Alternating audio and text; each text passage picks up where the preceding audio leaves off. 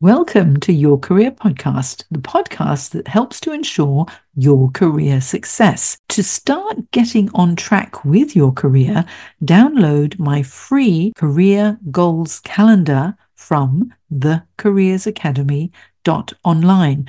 My goals calendar includes a SMART goals template and a weekly tasks sheet that will ensure step by step you get closer to reaching your career goals. So download my goals calendar today at thecareersacademy.online. Now on with the show.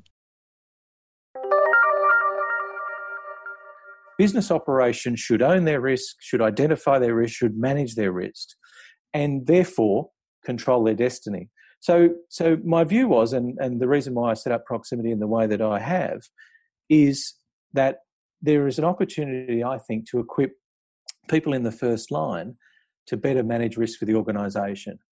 My view is quite strong. Everybody is a risk manager. We all do it. Whether we think we do or don't, we all do it. We buy insurance for our car. That's a risk management strategy. We wear the seatbelt when we drive. That's a risk management strategy. So everybody's a risk manager. What I think we need to be able to do in organisations is help those people in the first line, the business operations, better understand how they can apply risk management strategies to get better results from the business. So I sum it up as reduce uncertainty, maximise results. Welcome to Jane Jackson Careers, a podcast that takes your career to the next level. Here's your host, Jane Jackson, author of Amazon Careers bestseller, Navigating Career Crossroads.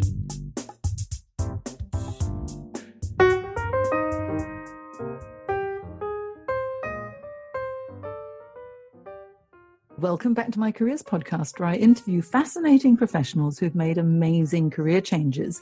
Now, today I have on the show a very interesting gentleman, Anthony Wilson, who is the founder of Proximity Risk and Assurance, a niche consultancy focused on equipping frontline business employees with the training and skills to perform their role in risk management.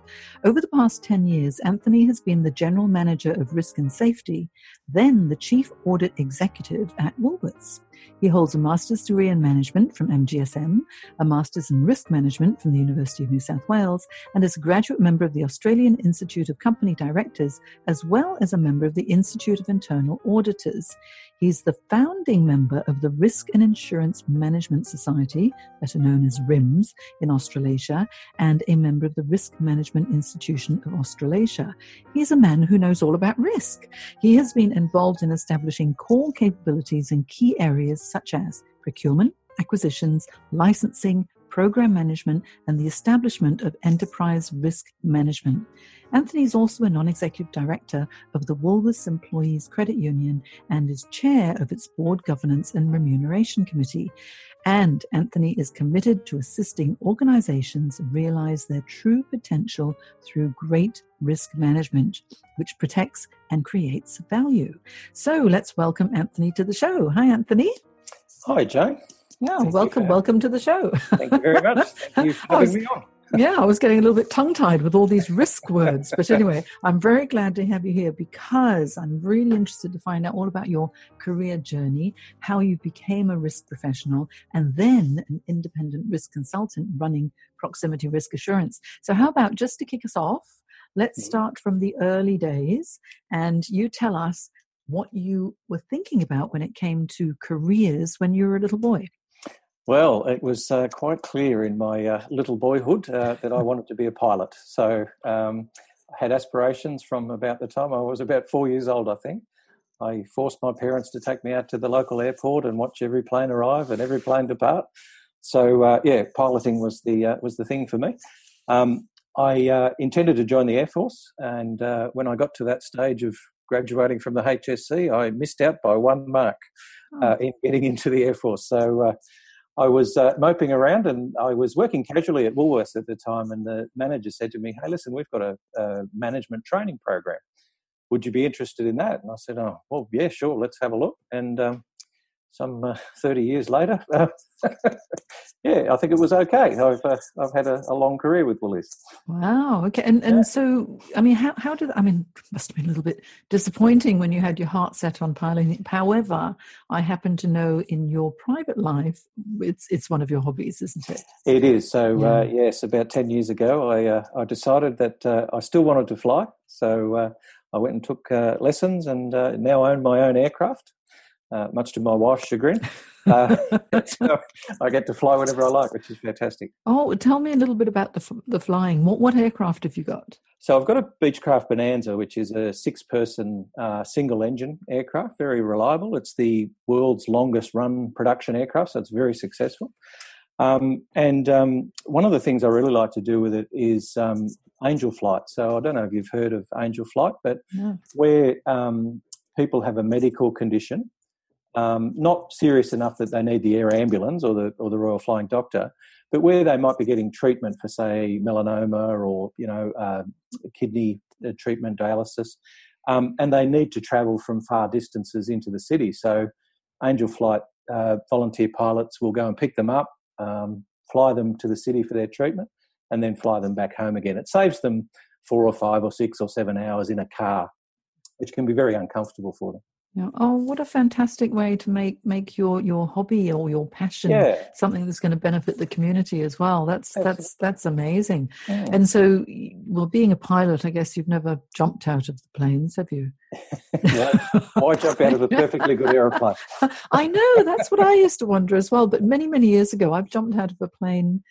3 planes I've jumped out of. Really? Yes, what was it? It was a Cessna 172 twice, and a DC, what is it? The DC-3, the one where the back opens up, and you sort of, very scary. But that was in the old days when people had to wear the old sort of World War II parachutes with the reserve in the front, and you had a static line with the students. It wasn't the tandem jumping. So that was kind of scary. But the third jump, I had a little accident and I frightened myself, so I thought I might not do it again. But yes, why jump out of a perfectly good aeroplane? Absolutely. And so I'm glad that you've been able to fulfill that boyhood passion for piloting. But now let's find out about your career journey. You joined Woolworths and you've had a long career within Woolworths, obviously in ever-increasing roles. Tell me a little bit about how things changed as your career progressed. Well, the good thing about working for Woolies was that it's one of those organisations where people are really important. And I know lots of organisations say, people are our greatest asset. The good thing about Woolworths was that you can carve out a career in a specific niche, if that's what you're particularly interested in, or you can take a bit more of a general management approach and take on different roles and responsibilities. So after training as a management trainee initially, I was able to just work through various roles. So everybody starts generally in an operational role, so learn to manage departments within a store, then manage a store, then become a supervisor of various stores, then become a regional manager of a large group of stores, doing that traditional operational path. I guess then I had the opportunity to do something slightly different, and there was a major project going on in Woolworths called Project Refresh, which was quite inspirational at the time. Our CEO, Roger Corbett, decided that he wanted to restructure the entire company and rethink the way Woolworths did business. Now, this was a pretty brave move when you're considering Woolworths was the number one operator in the market and was at the top of its game by a country mile to any of our competitors. And Roger's philosophy, which I still remember to this day, is that, if you're on top of the heap, there's only one way you can go, and that's backwards. So he wanted to reinvent and trigger that next phase of growth, which was fantastic. So to be involved in that program was great. And I guess it gave me a little bit of a taste for the work that's done in support office environments. So I'm not sure about other businesses, but there can be a bit of tension between those that do the doing out in the operational world and those that are in the support roles. But it gave me a really good perspective of how important some of these support roles are in actually making the whole organisation successful and enabling the operational managers to do what they need to do. So really supporting them in their goals. So, yeah, you said in the intro some of those opportunities that I had, and running the procurement function. Believe it or not, Woolworths, as an organisation as big as it was or is, had no procurement function. So starting that from scratch was a steep learning curve. And I guess all the opportunities I've had in Woolworths have probably featured that element of, hey, listen, this is something completely new for you. You probably haven't done it before, but get in and learn it and give it your best shot. And that's been a fantastic thing. I love learning all the time, and that's been something that's been facilitated throughout my career in Woolies. Yeah, I can imagine. I mean, being such a large organisation and so many different departments around which you could either progress to or rotate to would have been amazing. So from helping with this transformation within Woolies, how did you get into risk management? Well, I guess I'd been doing some rather interesting work. So some of that project work, like Project Refresh. Also, another big program called Program Jupiter was another one that Woolworths undertook, which was very much transformational and leading us in new directions. At that stage, I was running a function called Liquor Licensing and Acquisitions, which is very, very boutique. And that was about getting the BWS and Dan Murphy brands established. So that was a fascinating role. And as you see today, they're both very successful businesses. And my part in that was acquiring the liquor licenses that you need to run those businesses. Part and parcel of that was also the acquisition side. So acquiring liquor licenses or outright businesses to bring into the Woolworths stable. So a lot of that, as you would imagine, entailed risk management, understanding how those businesses were performing, understanding what some of the issues were around them, and understanding their value. So being able to put a price on how much we'd be prepared to pay for some of those things. At that stage, the opportunity for the General Manager of Risk and Safety role came up. I remember going through an interview with the Director of HR at the time, which was quite fascinating because nobody had told me what it was about. And she wanted to grill me on why I wanted to be the General Manager of Risk and Safety. And I said, well, up until about 3 seconds ago, I didn't know that that's what I was being considered for, but that's fine. Let's go from there. So, listen, that was a great opportunity. Roger Corbett was the CEO at the time who confirmed that appointment. And I was just fascinated by the scope and depth of the role. So at that stage, my responsibilities in that role included the safety of people. And that might sound, so what? A lot of people have that. When you think about people in the Woolworths context, there's 200,000 employees. There's 40,000 contractors that can be working in that business at any time.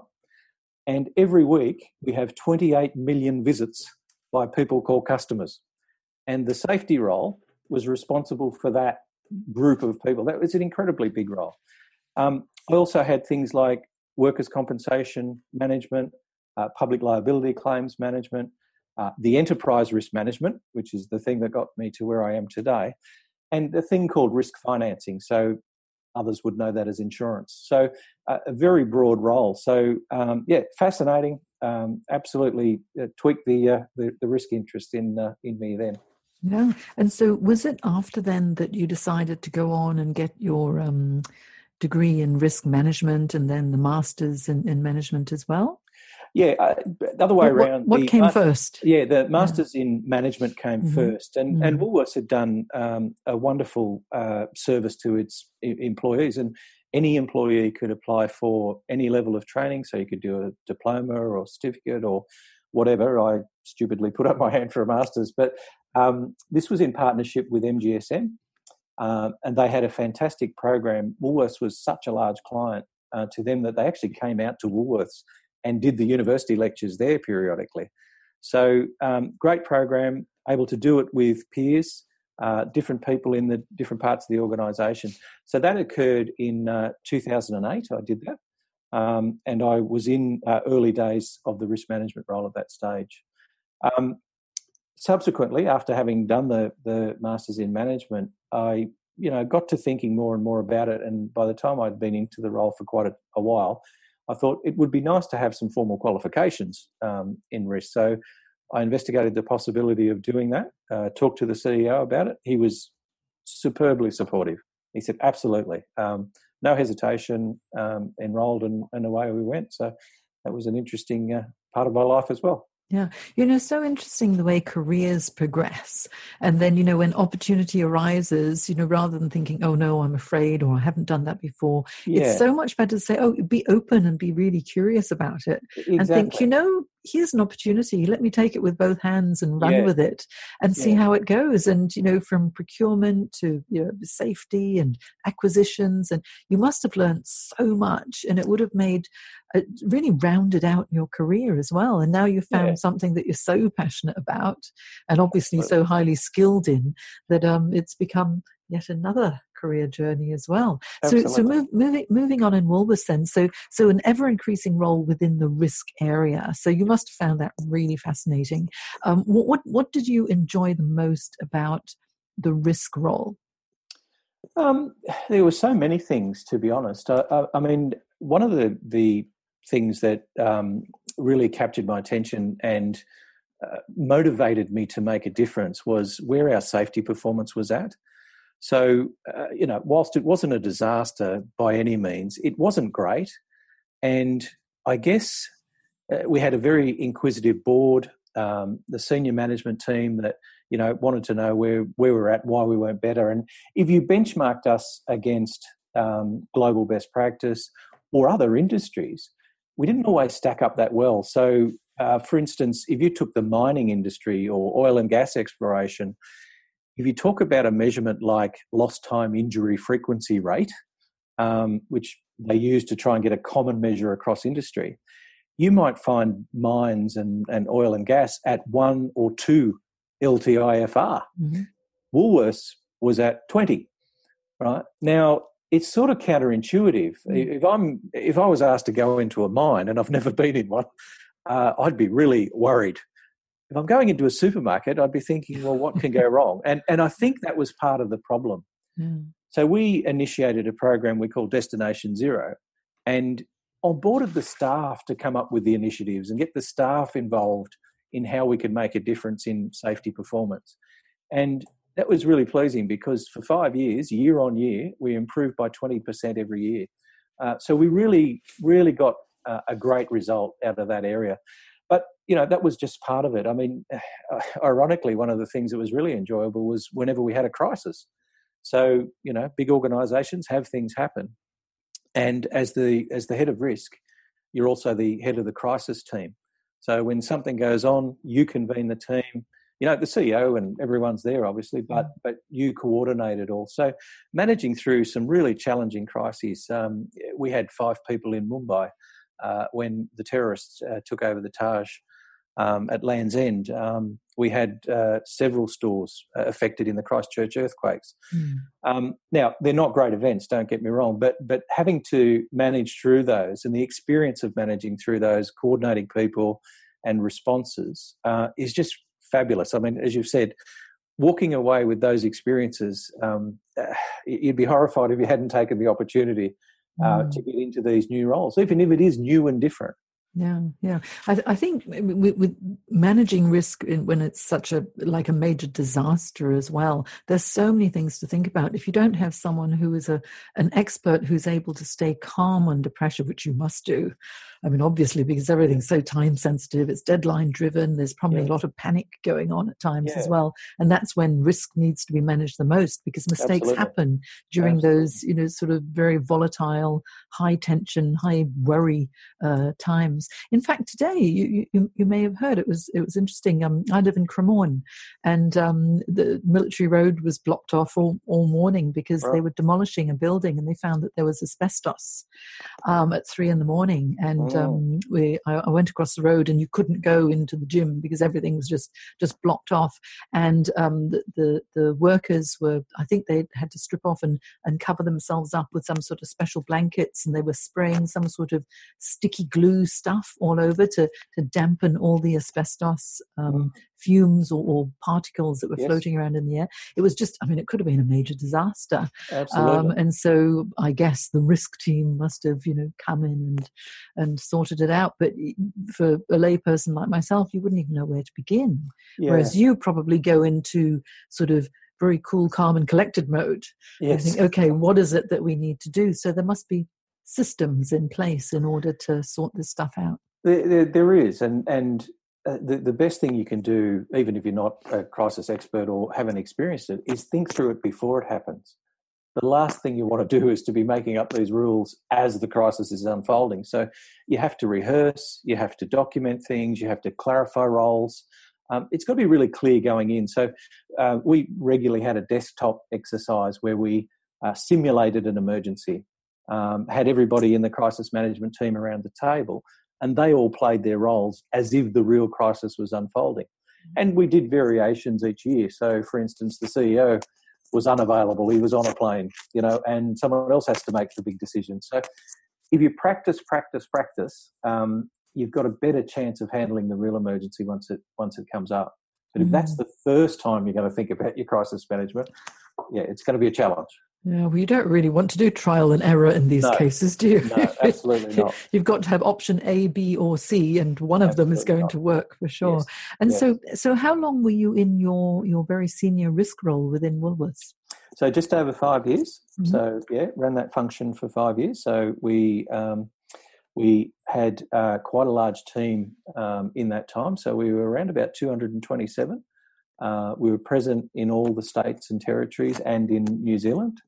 We had people from insurance expertise, claims managers, safety people, enterprise risk people, all those sorts of skill sets. So 5 years of working with a fantastic team.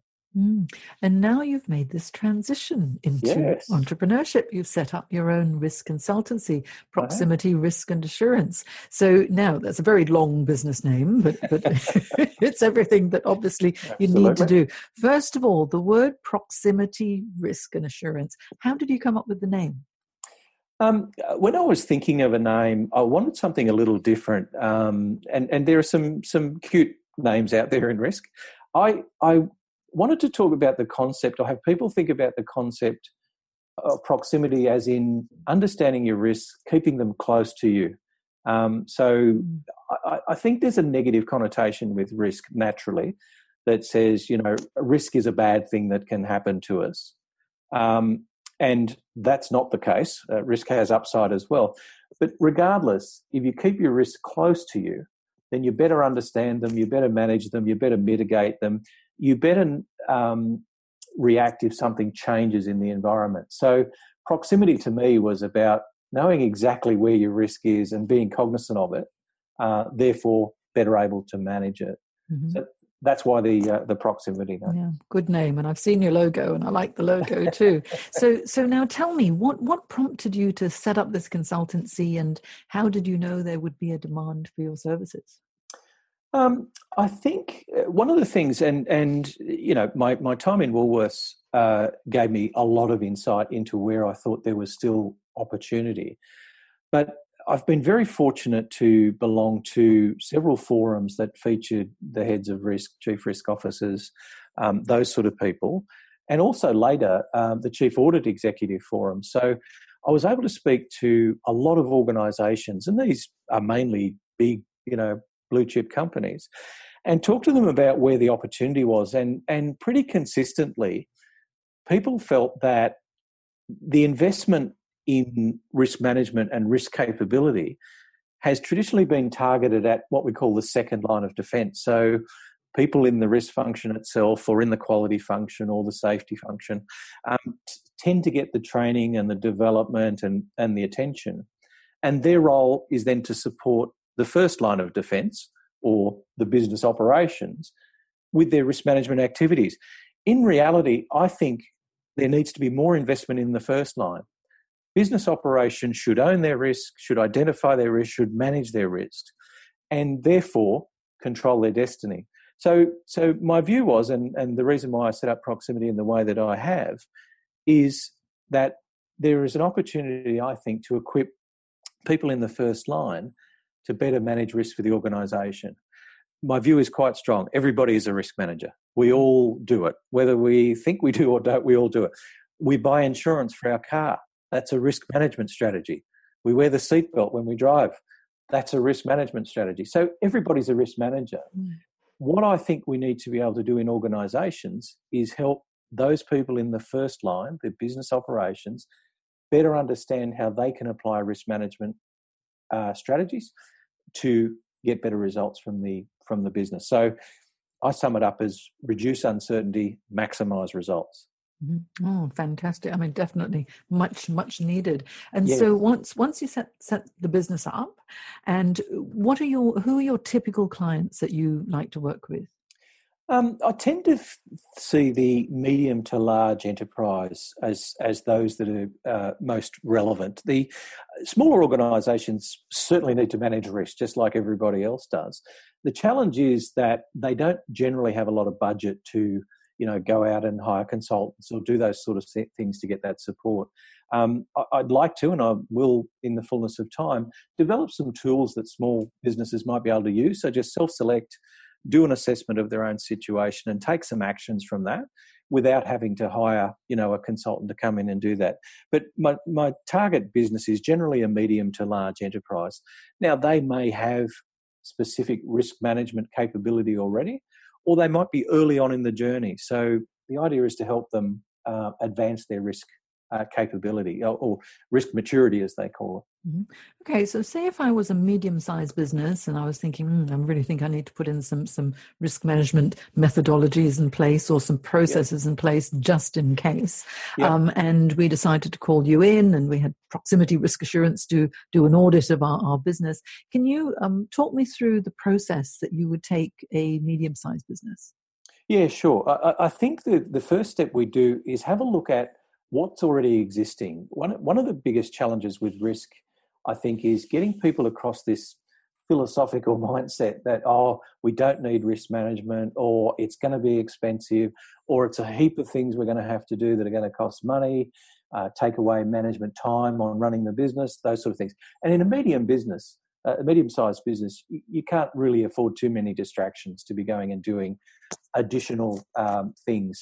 So the first thing we would do would be to have a look at the landscape of what's already in place, because like with you and I as individuals, medium businesses will have risk management philosophies and strategies in place. They just don't call them that. So they will have a safety process, a process for identifying hazards in the workplace. They'll have a tolerance for spending money or capital. That's a risk management strategy. So what we would do is actually document some of the things that exist in the organisation already and say, hey, listen, you're already on the journey, right? So, don't think of this as something new that you have to do. Just think about where you're at today and where you want to be. Not all organisations want to be at the peak of the risk maturity curve. They might want to be a 3 out of 5. And that's fine if that suits their organisation. So part of our process, identify where you're at initially, identify what the opportunities might be, and then talk about where your desired risk maturity is. Then we can start to work together in identifying what steps that might be. And that might be something that organisation goes off and does on its own, or it might be something they want a little bit of help with. But that's at a high level the methodology.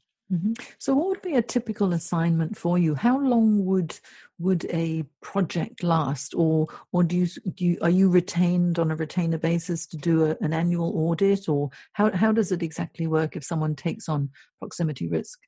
It's going to be different for every organisation, but generally what I would do is have a discussion with the engaging party. So that can be a different individual across different organisations. So sometimes it might be a CFO who's been given the risk responsibility and needs some help, or it might be a company secretary, or it might even be the CEO.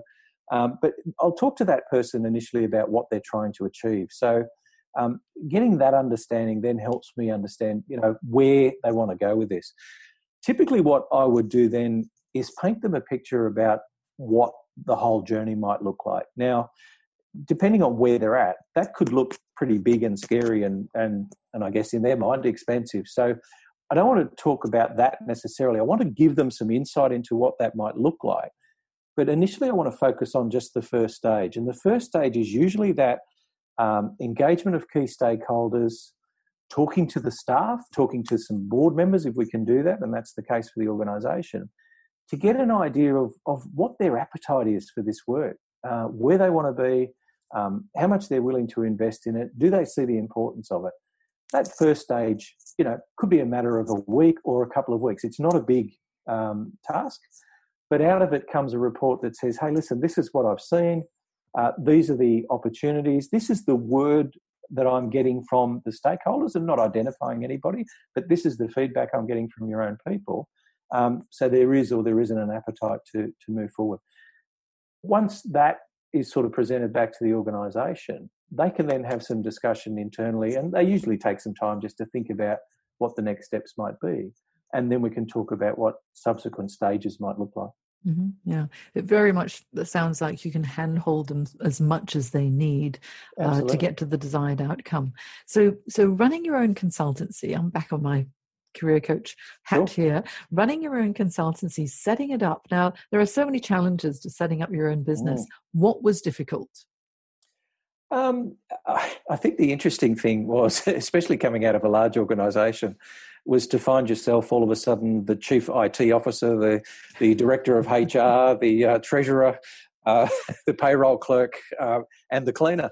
So I guess you realise all of a sudden that you had a lot of support in a big organisation, and when you're out on your own, you have to do a lot of things for yourself, and that can be from designing the website and getting that up and running, to getting your email clients and all of those sort of things. So, and the danger, I suppose, Joan, and you know this better than I, but the danger is to get stuck in those details and that minutiae, and forget that you're actually got to be out there talking to clients and selling the business and doing those sort of things. So, I guess the most difficult thing, and it's something we can all manage and overcome, but the thing you've got to keep in the back of your mind is balance in everything. So yes, you have to spend some time on the admin, you have to spend some time on the paperwork, but you've also equally got to make sure that you continue to work on the pipeline, new clients, new opportunities, and keep exploring and researching the field. So risk management, like every profession,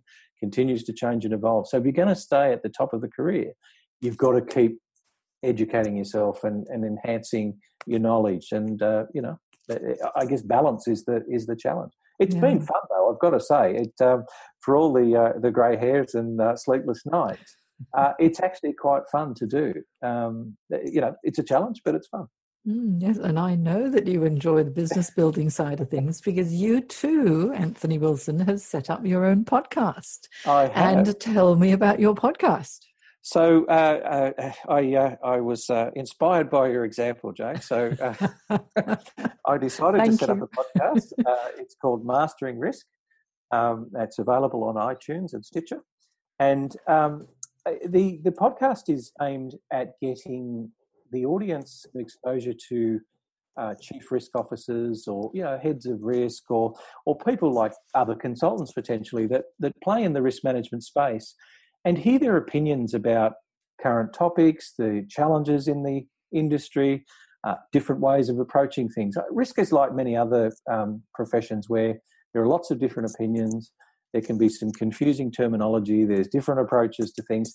So I think if I can get enough CROs and risk participants into the conversation, I think it'll make a very interesting forum for people to hear about the latest thinking in risk, pose their questions. I'd love people to submit questions or topics they'd like to hear about, and just get the risk discussion to be a little less mystifying. I think one of the disservices that the risk profession does for itself is makes it very complex and has lots of jargon, and it doesn't lend itself to easy adoption. And I think we can demystify a lot of that through the podcast. So that's the noble goal. Hopefully we can achieve that.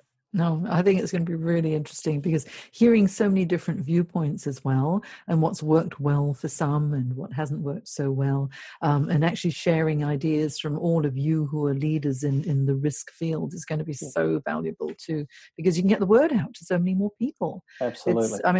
Podcasting is an excellent way of really spreading the word. So, Anthony, what would you say are your top 3 tips for success in your line of work? Perseverance would be the first one. So I think, everybody will get knocked down or knocked off the horse or whatever you want to call it. But the secret's to jump back on again and try even harder. Life's tough. It's not always fair. Somebody out there gets that promotion that you thought you should have got, whatever else.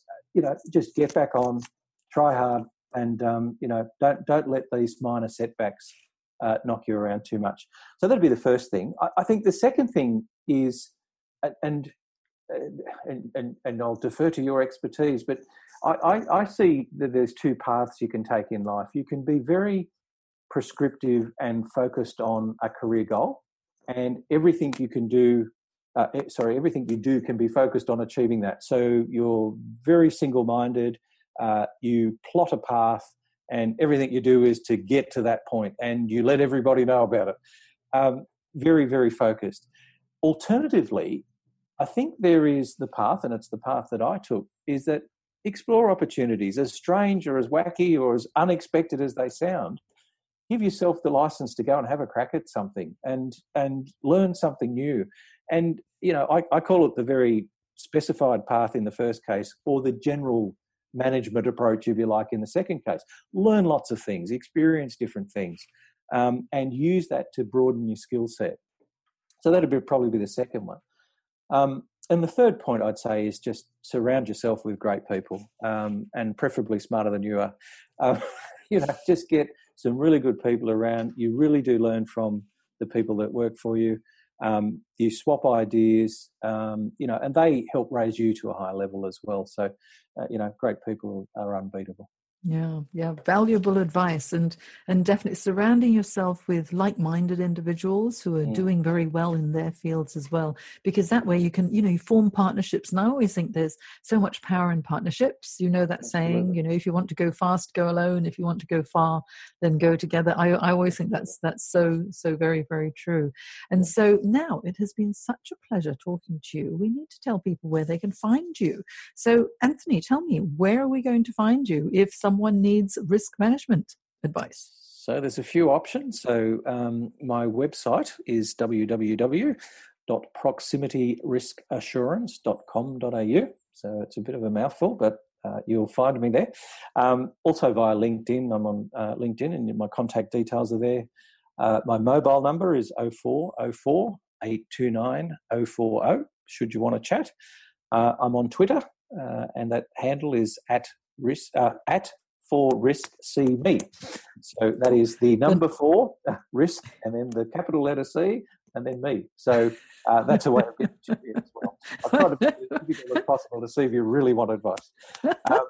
And as I've said, the podcast's up and live, and I give my contact details at the end of each podcast as well. So would welcome any of your listeners, Jane. Okay, that would be wonderful. And having a chat, and be more than happy to, have an initial chat and do that as a free of charge thing.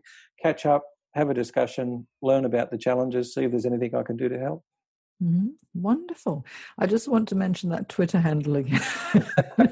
Thank you.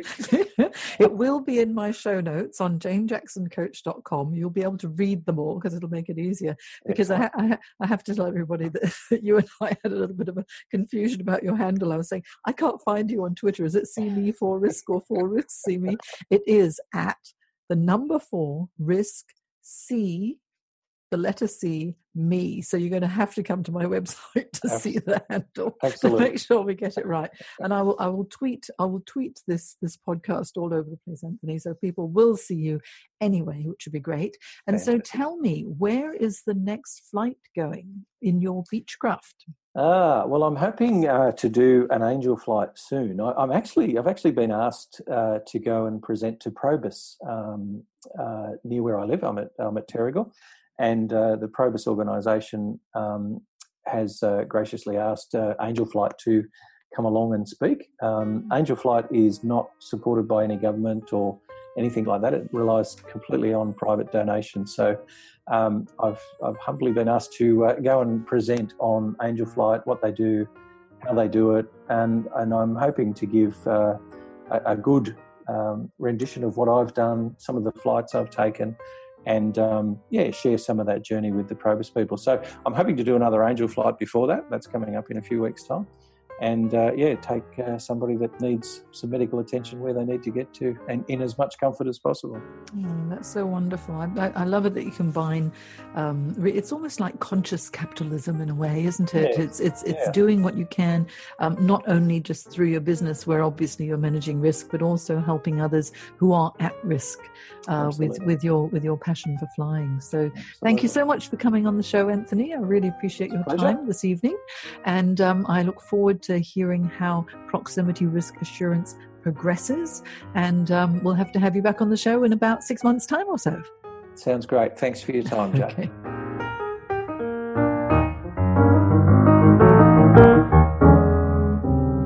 Today's podcast is brought to you by Audible.com.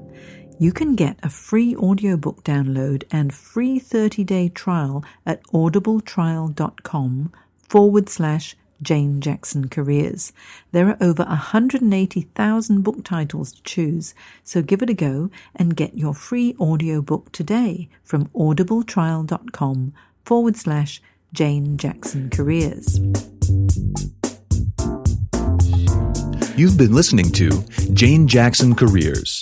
Sign up to receive regular career advice at janejacksoncoach.com.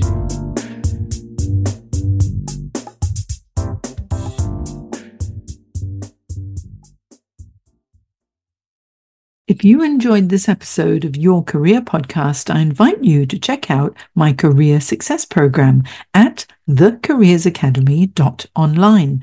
The Career Success Program is the original program that uniquely provides 24/7 on-demand career support and fortnightly live career coaching sessions to keep you on track to reach your career goals. It is the essential resource for anyone who wants to manage their career effectively, make a career change, and land the job they'll love. Whether you're in exploration mode or seeking a new career direction and need help to make it a reality, the Career Success Program is for you. Not only do you get access to my step-by-step roadmap to navigate your career crossroads, my extensive training library and exclusive members-only discounts and tools, you'll also become part of my supportive community of professionals who will help you with feedback, encouragement, and advice.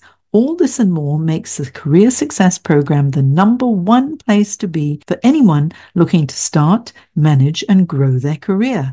Check it out and join me at thecareersacademy.online.